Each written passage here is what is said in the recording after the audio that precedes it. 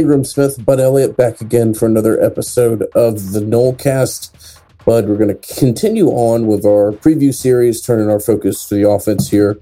Going to start with a little bit of recruiting chatter, some of your kind of quick takes on some of the more recent offers that have been sent out, kind of where you think Florida State stands with kids, and also maybe if there's not a larger message to be taken away from some of these offers and when they're going out. As always, want to thank our friends at Louisiana Hot Sauce, 3 simple ingredients, 1 fantastic product, and the great people at Tarpon Cellars Wine. You can go to tarponcellars.com, use the coupon code NOLECAST, that's NOLECAST, can be caps or not, and you'll get 20% off a fantastic bottle or bottles of wine. So big thanks to our 2 title sponsors there. And with that, we'll get into tonight's podcast.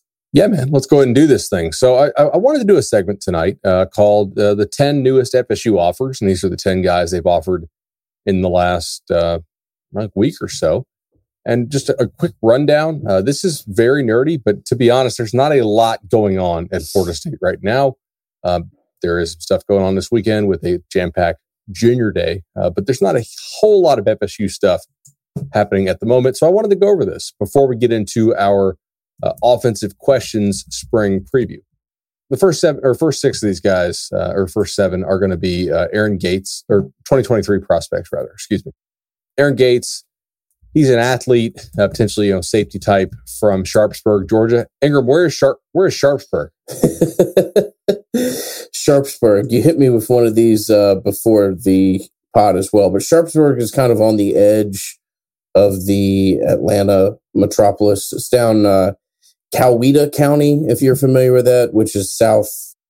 It's kind of in between Noonan and Peachtree City, which is kind of southwest of Atlanta. If you guys are new to the show, obviously welcome our YouTube audience. If you're new to the show, we oftentimes play, where is that Georgia county? Because Georgia has about 1 million counties, and Ingram's lived in Georgia for a long time. He's done sales in Georgia, so he's very familiar with the entire state and all of its intricate county network. So anyway, Gates is a Florida commit, has been a Florida commit for quite some time. I don't really see any real reason for him to flip right now to FSU. I guess we'll see how that recruitment progresses, but a nice player. Next one is Aiden Schuler. He's a Notre Dame commit from New Jersey. Right now, I'll get to why they're throwing out some of these offers in a minute. As of right now, I don't really think you have much of a shot to flip a prospect from New Jersey who is committed to the Irish. That's certainly a state that Notre Dame recruits fairly well.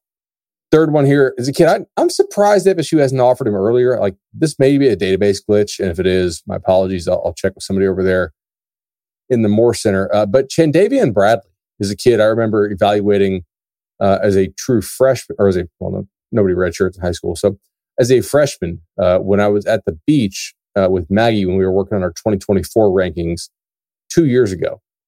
Like, he's been a known commodity. He's like a national top 100 player, already has a 94 rating. He's a pass rusher from Missouri. Now, FSU's had some success in Missouri over the years. Rod Johnson, I think, was probably the last big-time kid they landed out of Missouri. But I would say very little shot on him. So that brings us to the next prospect, Dakari Nelson. Dakari Nelson is a top 250 player right now on our ratings. He's a safety from Selma, Alabama. My thought here is, if Bama wants him, Bama gets him. So we'll see. But there aren't any crystal balls right now for Alabama, and they do a weird thing. They don't take a lot of kids early anymore. They basically just sit and evaluate and then say, "Hey, you're up. If you want in, it's good if you can pull it off."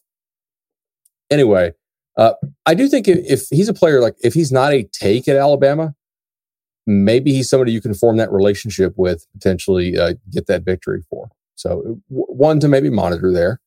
Another one here, Luke Burgess is an offensive tackle from Indiana. FSU or Tennessee, I think, is probably his best offer, depending on how you feel about those programs right now.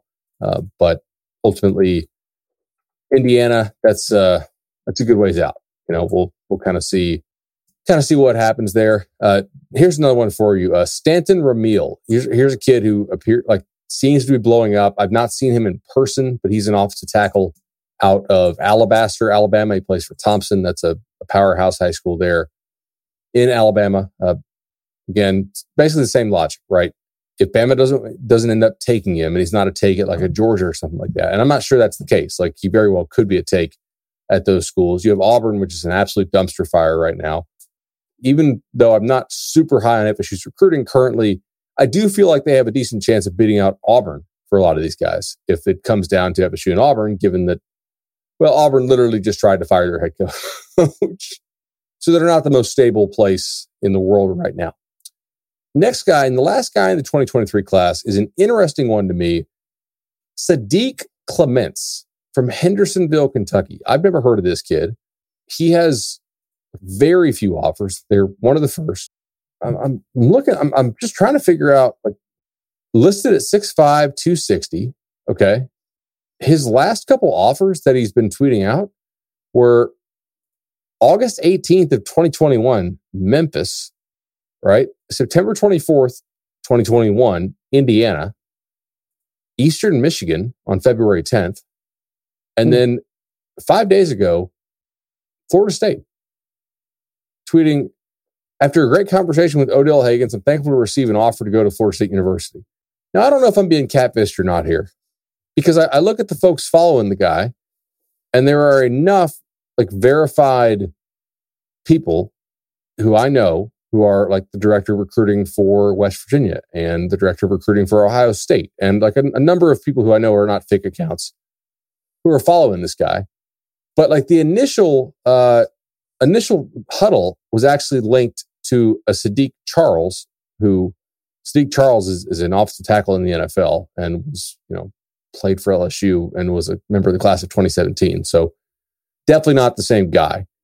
I found a photo. He's verified. And I got to tell you, like, the film is not bad. Now, the competition is kind of sketch, I think. But if he's actually 6'5", 260 and Odell's on him, great. Mm-hmm. Like, that's an early relationship potentially built. And you get him down for a camp type setting. Maybe he looks good in a camp.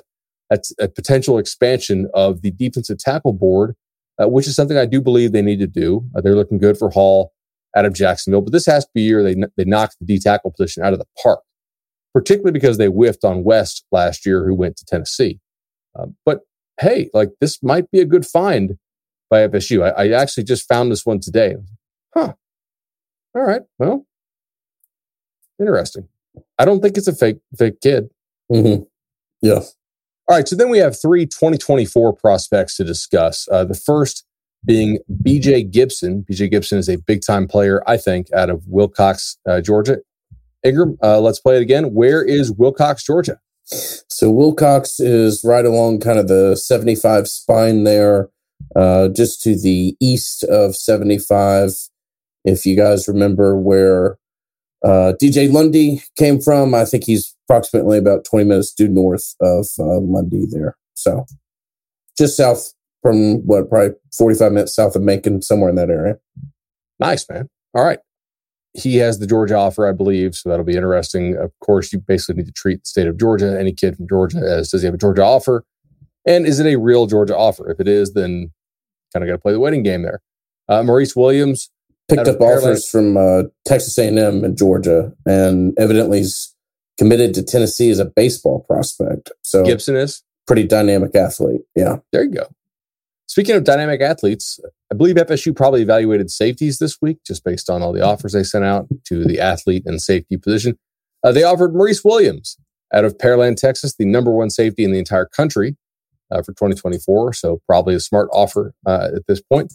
And then also Tylen Singleton from, is it Manny or Manny, Louisiana? I've never actually heard of that part of Louisiana. So where is that? I don't know. My computer's back and funny. It already crashed one time tonight. I'm not going to not going to risk any Googling right now. But yeah, so that's your offer list, your 10 kids. And a lot of these kids you don't really have a great shot at right now, but you're not signing them right now. And if you think a kid can play for you, you should offer him. Reach out. At least make some contact. Who knows? Maybe your staff knows somebody who knows this kid who can help you and be a valuable resource for you. Maybe they don't. there's no real harm in offering. It's not a bad thing, and you never know what happens. So that's basically why you do it. For what it's worth, Manny's on the Texas border, just south of Shreveport. So, okay, other side of the state of that, what you are particularly familiar with, at least by way of marriage, anyway. Nice. All right, so we want to talk about this Chris Parson thing. Yeah, man, let's do it. Chris Parson, talented quarterback, previously committed to Florida State. By all accounts, no official decommit, unless I've missed something just recently, but a kid who stripped all of the social media of Florida State and, kind of your decommit starter kit. I would say that it appears as though he's opened. But he did tweet out the "I'm not leaving," graphic from Wolf of Wall Street. So I think they've smoothed things over there.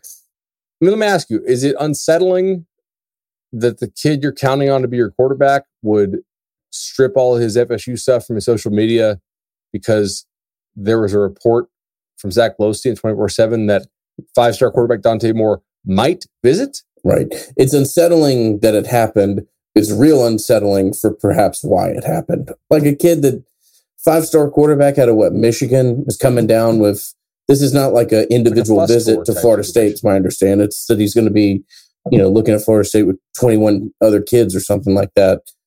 Is that how quickly we got to DEFCON 1 or whatever with the recruiting, to probably use a very poorly timed reference there with where we are geopolitically. But I mean, is that how we got to stripping all of Florida State from our social media and flirting with the idea of decommitting? That's tough. And Parson, look, he's a talented kid, awesome videos. Anytime you can throw a ball 75 yards and hit something, that's cool. But I'll let you speak on this. Not a kid that's going to have 5 stars next to his name anytime soon either. I mean, a nice prospect, but not at least for here and now, not necessarily a national recruit at the quarterback position. Yeah, I mean, look, I think FSU likes Chris Parson a ton. And Chris Parson also likes FSU. And that's good because, scanning his offer list, now he's not actively looking to be recruited by other schools, from what I understand. So he's not out there, begging for offers and whatnot. But just if you look at his offer list, as far as guys who have offered him somewhat recently, Arkansas on January 26th, Tennessee last June. I don't know. To me, this should be just much ado about nothing. Right now, I think Parson is FSU's best option, and I think FSU is Parson's best option. They like him a ton, way more than the ratings. They like him a ton. He's really talented prospect with some wonderful upside. It's just too early to be doing this dance with a 3-star quarterback, right? I mean, a kid's not ultimately 3-star. I'm not 4-star on a composite, but I mean, from what you've done with recently recruiting, I don't think this fan base is really excited about doing this dance starting in February. So hopefully it'll get cleared up. All the appropriate memes will be tweeted out, and we'll all feel comfortable moving on down the line. And this is but a bump in the road.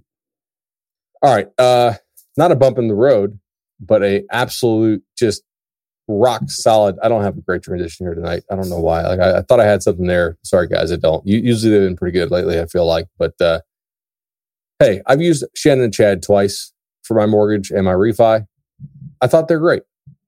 300 Nolecast listeners have done the same, and we love them for it. And I want to read to you tonight one, by the way, that I wanted to point out. We got this on social media. Also, we did get a question tonight about how does the impending nuclear winter impact football-only facilities? That was a good one. Yeah. Which is fairly solid. But this is from Brian Post, and he's got a public account, so I feel like I can share this. He said, shout out to Nolecast-sponsored Legendary Home Loans. Spoke with Noel Loans, which is Shannon's Twitter account, about getting a refi, and he told me not to. What kind of mortgage company doesn't take your money? An honorable one, that's what. Can't wait to get a new house so I can work with Shannon for real. And that's awesome, man. 844-FSU loan is the number to call. Get a little FSU chat, get a great rate, and an honest assessment of your situation. That says a lot. It says a lot.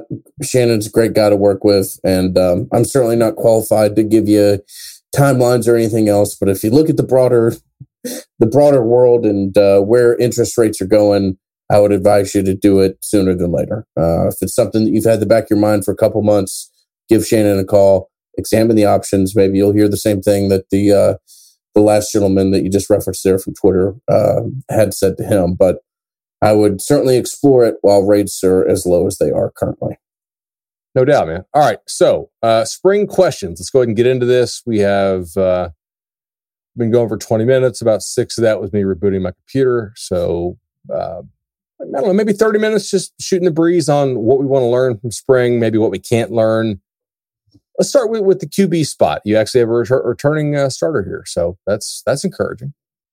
So you've got a returning starter. I don't know how much you're going to learn from spring when just evaluating Jordan. I think probably the real object that you're going to want to learn an awful lot about is your backup quarterback or one of your backups in Duffy, just to get a real feel for what you have there. But Jordan certainly still has a ton of work to do, obviously, to continue to try to improve where he is from a throwing perspective. A lot of work to do with these wide receivers and trying to get timing down and some of the more complicated aspects of the game with this new wide receiver core. I'm not trying to dismiss Jordan, but I don't know that we'll necessarily learn a ton about him. I will have a heavy eye focused on Duffy, both for the here and now and the long term, but also if it doesn't look good, then I think you got to really reevaluate what you're doing in the portal, and maybe already should have done that. But where he is going to give you a pretty good feel for how comfortable you are with just rolling into next year with him being a true backup for you. Absent Jordan turning the corner and becoming like a legitimately good drop back passer, so not somebody who's making his living on RPO and screens and things that are better on standard downs than they are on passing downs. Absent that happening, which I cannot completely rule that out, but it is, unlikely at this point, right? This is his 4th year in college football. It's possible, but it's just not super likely. He's just not a great thrower of the football. Absent that, I agree with you. The number one thing we want to learn is it's just how good is Duffy? If Duffy is really pretty good, already, which I don't know that he is, but if he is, it's not crazy to me to think you could pass on taking a transfer QB. Yeah, if you feel just absolutely blown away by it, yeah, I guess so.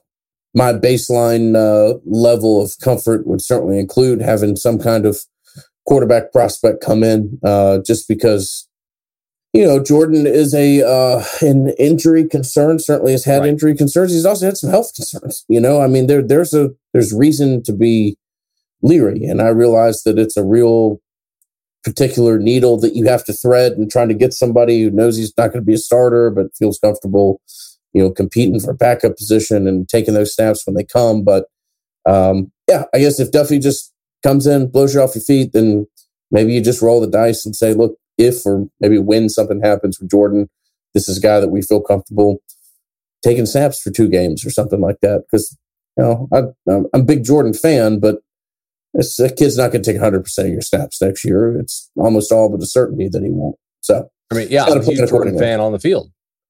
Yeah, but I have eyes and I have Google. Well, not tonight because my computer was crashing, but normally I have Google, and Ingram has Google, and he can tell how many games that Jordan's missed, and Google won't tell you, but how many practices Jordan misses on the regular. Like, he doesn't stay healthy. He takes a long time to recover from ailments and injuries. So it's difficult to count on him like that. But I agree with you. I think, man, if they could get, now granted, I still think you'd want to go take somebody, not to take Jordan's spot, because I don't know how many guys. I think if he's healthy, I think Jordan's pretty good. Like, legitimately, is there anybody in the portal FSU actually could get who you believe would beat out a healthy Jordan Travis?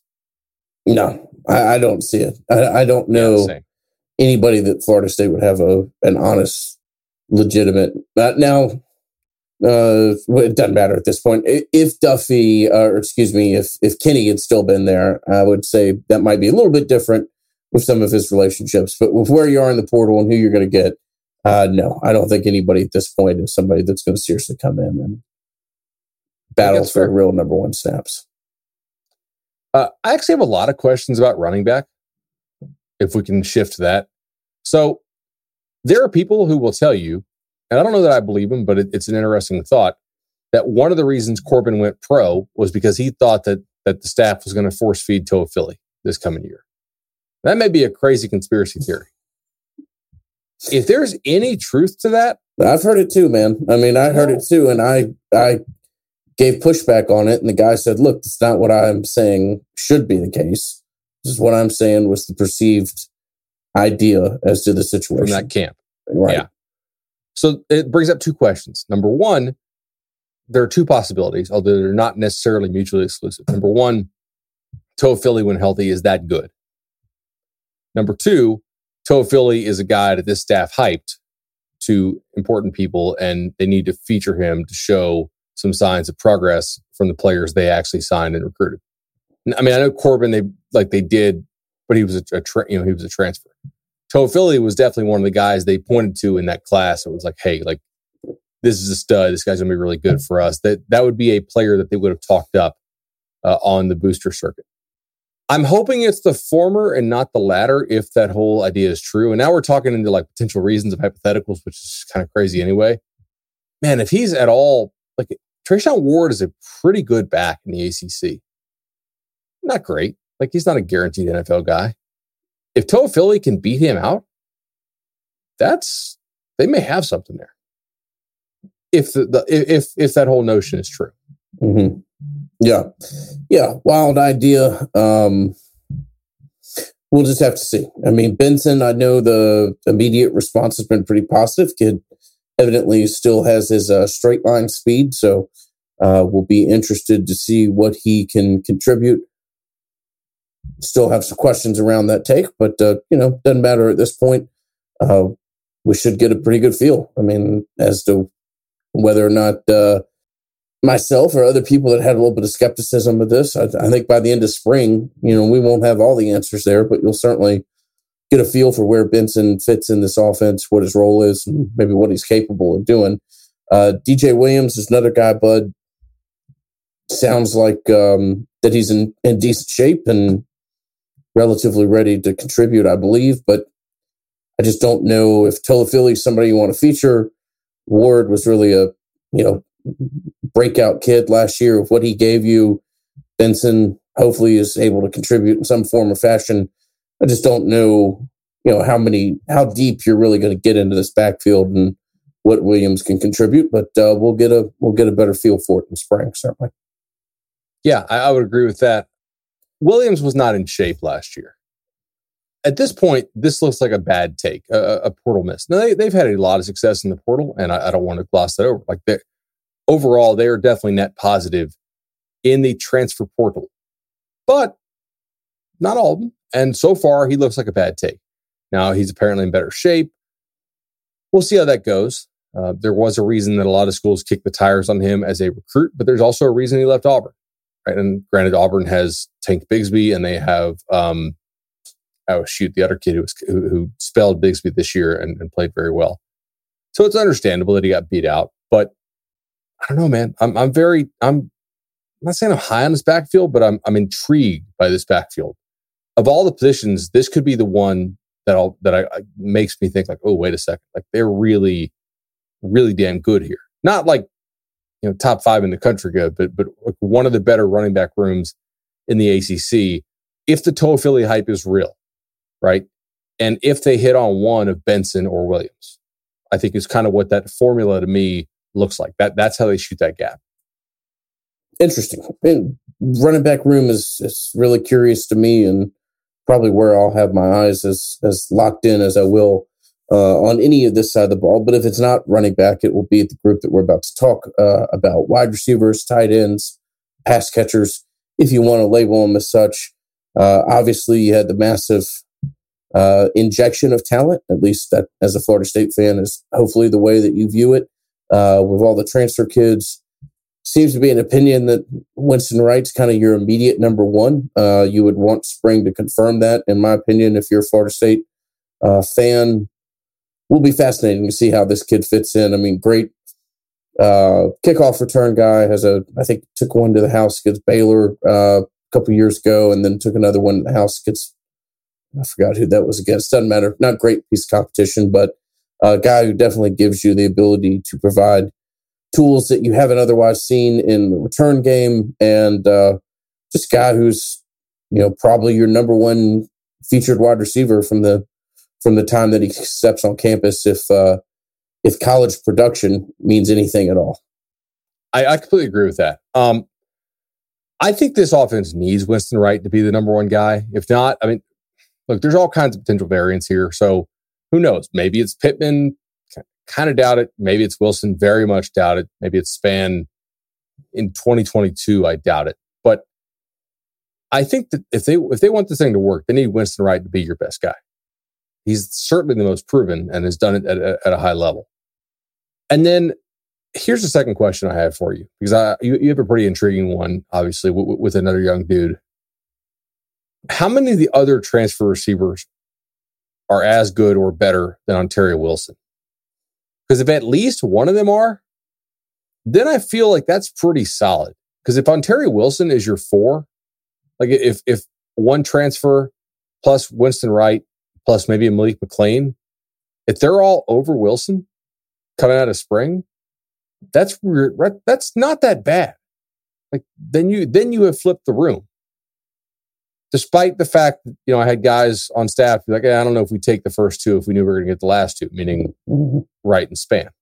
If Ontario Wilson's your number 3, okay, it doesn't mean you have a great number 1 and number 2, because you don't. But that's not a terrible college 3. He's a very experienced player. So I could see some upside. And this kind of goes with what we talked about last week with the projection metrics. Love this defense. Love it. I think they're overselling the defense slightly, but they might be underselling the offense somewhat as well. And if they are underselling it, to me, that's part of how it happens. And yet there's another guy I think you're intrigued by who's been putting up some serious squat rack numbers. So Joshua Burrell, a guy that I'm really curious to see what Springs tells us about him. If you go back and watch the Notre Dame game, I'm not going to say the offense is built around him. That's a ridiculous thing to say, but he's really highly featured, and it's really curious some of the things that they're trying to do with him in some of those sets. I know Kenny Dillingham, big believer in Joshua Burrell, and I'm not suggesting that Mike Norvell's not. I think he is, but I do think it's, anytime the offensive coordinator is dead set on you being part of what he's trying to build around, that really helps. I'll be fascinated to see where he is, both in his recovery and how they try to use him in the offense. I think he's got a big role. I think he is one of the guys that they've brought in who they think, there's still some decent upside with, and developing, finding kind of that H-back hybrid role wherever it is in the offense. But really curious to see where Burrell is from a physical standpoint and what they're trying to do with him in the spring. Just his strength, man. It makes me think, like, I'm not really high on these tight ends, as we'll discuss in a minute, maybe several minutes. I agree with you. Like, if he can be a plus blocker, we saw McLean block fairly well at times last year also. So you may have something there. We'll see. Like, this is kind of what makes spring fun. Figuring out what you have.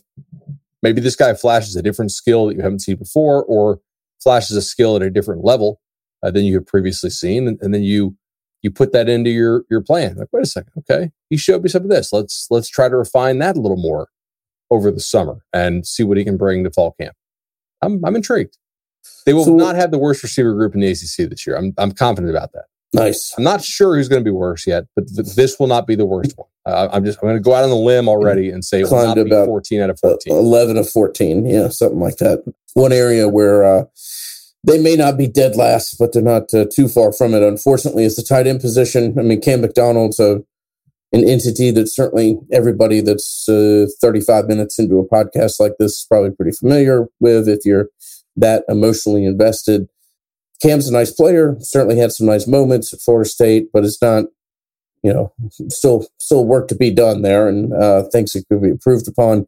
You gave some pretty interesting scholarships in retrospect at this position. Preston Daniel, Wyatt Rector, while Rector is featured more prominently than Daniel, have a hard time labeling either of those Daniel scholarships. Got a lot of snaps too. As a great decision. Well, you know what I mean? Like, he did. I'd say, yeah, Rector maybe in his snaps a little bit more featured, but you're right. To the point. So two guys that probably aren't scholarship level players that have featured prominently, and certainly admire both of them. And a lot of hard work has gone into getting where they are. I'm not taking that from them, but if you're Florida State, you certainly hope to have a little bit of a different tight end looking room at this point. And you're adding some interesting guys, Courtney, the kid out of Virginia that everybody was so featured or fascinated with, Jackson West in his second year, prospect out of Alabama that I know some people thought might be a little bit better player than what his recruiting bio looked like. Marcus Douglas is a kid all the time that we talk about that they're fairly high on, but snaps have never really matched that. So big damn question mark when it comes to the tight ends, bud. And anything that spring can help me answer that question mark would be wonderful. But this is a little bit of a perplexing unit when you really try to evaluate where you are from a position group. Yeah, the adjusted yards per target for Cam McDonald of 6.1 is not good. And he's also not a good blocker. He's also your best tight end, and by a lot. Think about what I just said. Receiving production is not anything special. Blocking is not a plus. He's your best tight end by far. They really need one of Jackson West or Marcus Douglas to emerge a year earlier than expected, right? Like West, in my mind, was kind of a sit to, year 3 guy, maybe. They need him to be able to be the number 2 tight end this year, I believe. Or for their hype of Marcus Douglas to be like actually translate to some snaps on the field. Like that's why I have a hard time buying into that, because I got guys in the staff that are telling me, hey, like he's really good. Like he's going to be a special player. Your room sucks so bad. You really can't put him out there for some snaps. Like this is what are we? Now you had Wilson last year, in fairness, right? So putting Douglas out there would have required basically as your third tight end, and he's very much growing. He's a raw player, so maybe I'm wrong to doubt. Could be. But I want to see on the field a little bit something there, because I don't think Courtney and Powers are guys who are going to make an early impact for you. Like they're actually nice developmental pieces, I think, just based on what I've seen of them on their huddle. But if this room's going to improve, I don't all of a sudden think that Preston Daniel or Wyatt Rector are going to play much better than they already have. To me, it's one of the 2 second-year guys taking a bigger step than I anticipate and playing as like a third-year level player, which is possible, I guess. Yeah, I don't, at the risk of redundant, I don't really have a whole lot more to say about this. Just a ton of bodies here. You've obviously allocated scholarships to the situation. It would be great for, somebody to really assert themselves as that second option behind Cam McDonald and potentially, put a foothold in for making this their position for the next 2 or 3 years to come. But a place that you're going to have to continue to try to recruit yourself out of. At the same time, you've got a hell of a lot of numbers on the board already allocated to the position. So interesting to see how they try to manage that. All right, let's go offensive line here. I got one question for you, and it's very similar to my Winston Wright question, except I'm going to ask it more emphatically. Caden Lyles is your starting center, right? You better be. Yeah, I mean, I don't see anybody that's, I don't see the payoff for having him go anywhere other than center at that point. I mean, Maury Smith, that by the end of the year, it was painfully obvious that kid, not knocking him, hard worker, probably suffered from some injuries, but like you were getting physically dominated at the center position at a level that you just can't have happen as an offense. And your center can't consistently be 3.5 yards into your offensive set almost immediately from the point of attack. So, Caden Lyles, you went out, got him, nice little pickup win. Certainly weren't the only school that was trying to get him. And I think you've got to immediately put him at the C position and know that absent injury, that kid's going to take 95% of your snaps at that position. Yeah, like I physically, he looks the part. Athletically, I want to see it still, but I'm encouraged. Next question I have, Is there any chance that one of these four guys gives you something this year as opposed to next year?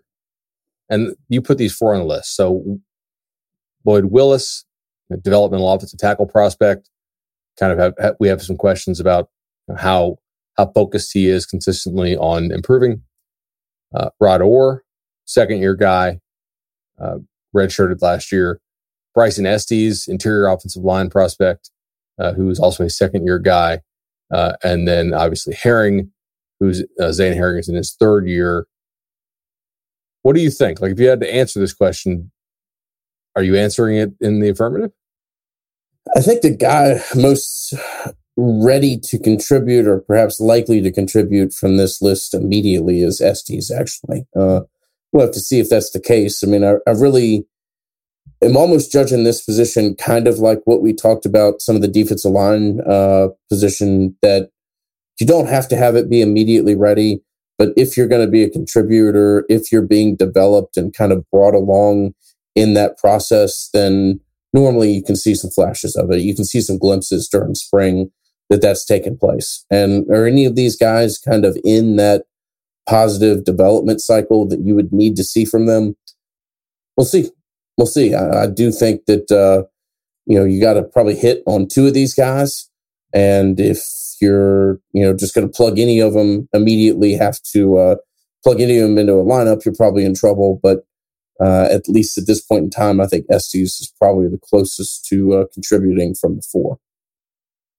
Here's another one for you. What does Bless Harris look like? I'm interested on that. Mm-hmm. Yeah. Transfer from Lamar, big kid, athletic. It's Lamar, so the step up in competition is pretty severe. Can he lock down a spot as your swing tackle? If so, I think you feel pretty good about the take. And then my last question here, does somebody step up to push for a starting spot between Maurice Smith and Schrader? Now, obviously, we just got done talking about Maurice Smith, so it's unlikely that he will, I think, unless Lyles... Like, if Maurice Smith is seriously contending for a starting spot, we could probably agree it's because Lyles is not as good as we hoped, I think. Like, is it possible that Maurice Smith make that big of a jump in just 1 year, given his frame? I'm skeptical of that.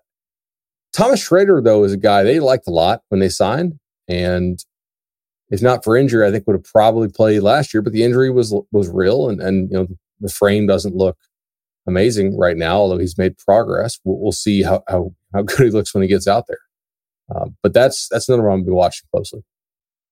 Schrader, I was concerned when I've seen him in person. Now, look, the guy may just not be Zeus. You don't necessarily need that for every offensive lineman, or not every offensive lineman's going to blow you away when you see him in the hallway or something like that. But I think that injury was significant in his development cycle, and we'll just have to see. If either of these two guys starts, I'm guessing it's Schrader, and part of me kind of hoping for it, but maybe that's unfair on Maurice, and maybe he was dealing with more challenges than we were aware of last year. But I just, what you saw of Smith was kind of going to be in the back of your head until you see him go out on the field and play in a manner that otherwise is not, getting pushed around pretty heavily at the point of attack.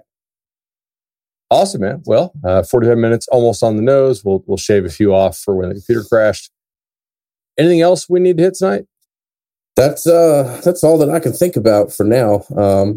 If you guys have any questions about personnel that we didn't cover, or anything that we didn't hit in either of the offensive preview or the defensive preview, please feel free to fire away. As Bud said, we are very much in the time of the schedule where we can just about get to almost anything that's legitimate. And if we miss something, or if you guys have a question about how somebody could be used, or what spring may tell us about it, please fire away. But otherwise, Bud, I think this has been the offensive preview, and we'll try to get it up to people so they can have it as soon as possible, and we'll continue to march towards the spring game. Yes, sir. All right, Bud. We'll see you next time. This has been the Nolecast. The Nolecast is created and hosted by Bud Elliott and Ingram Smith, music by Judson Wright, and produced by Justin Robinson. Go Noles.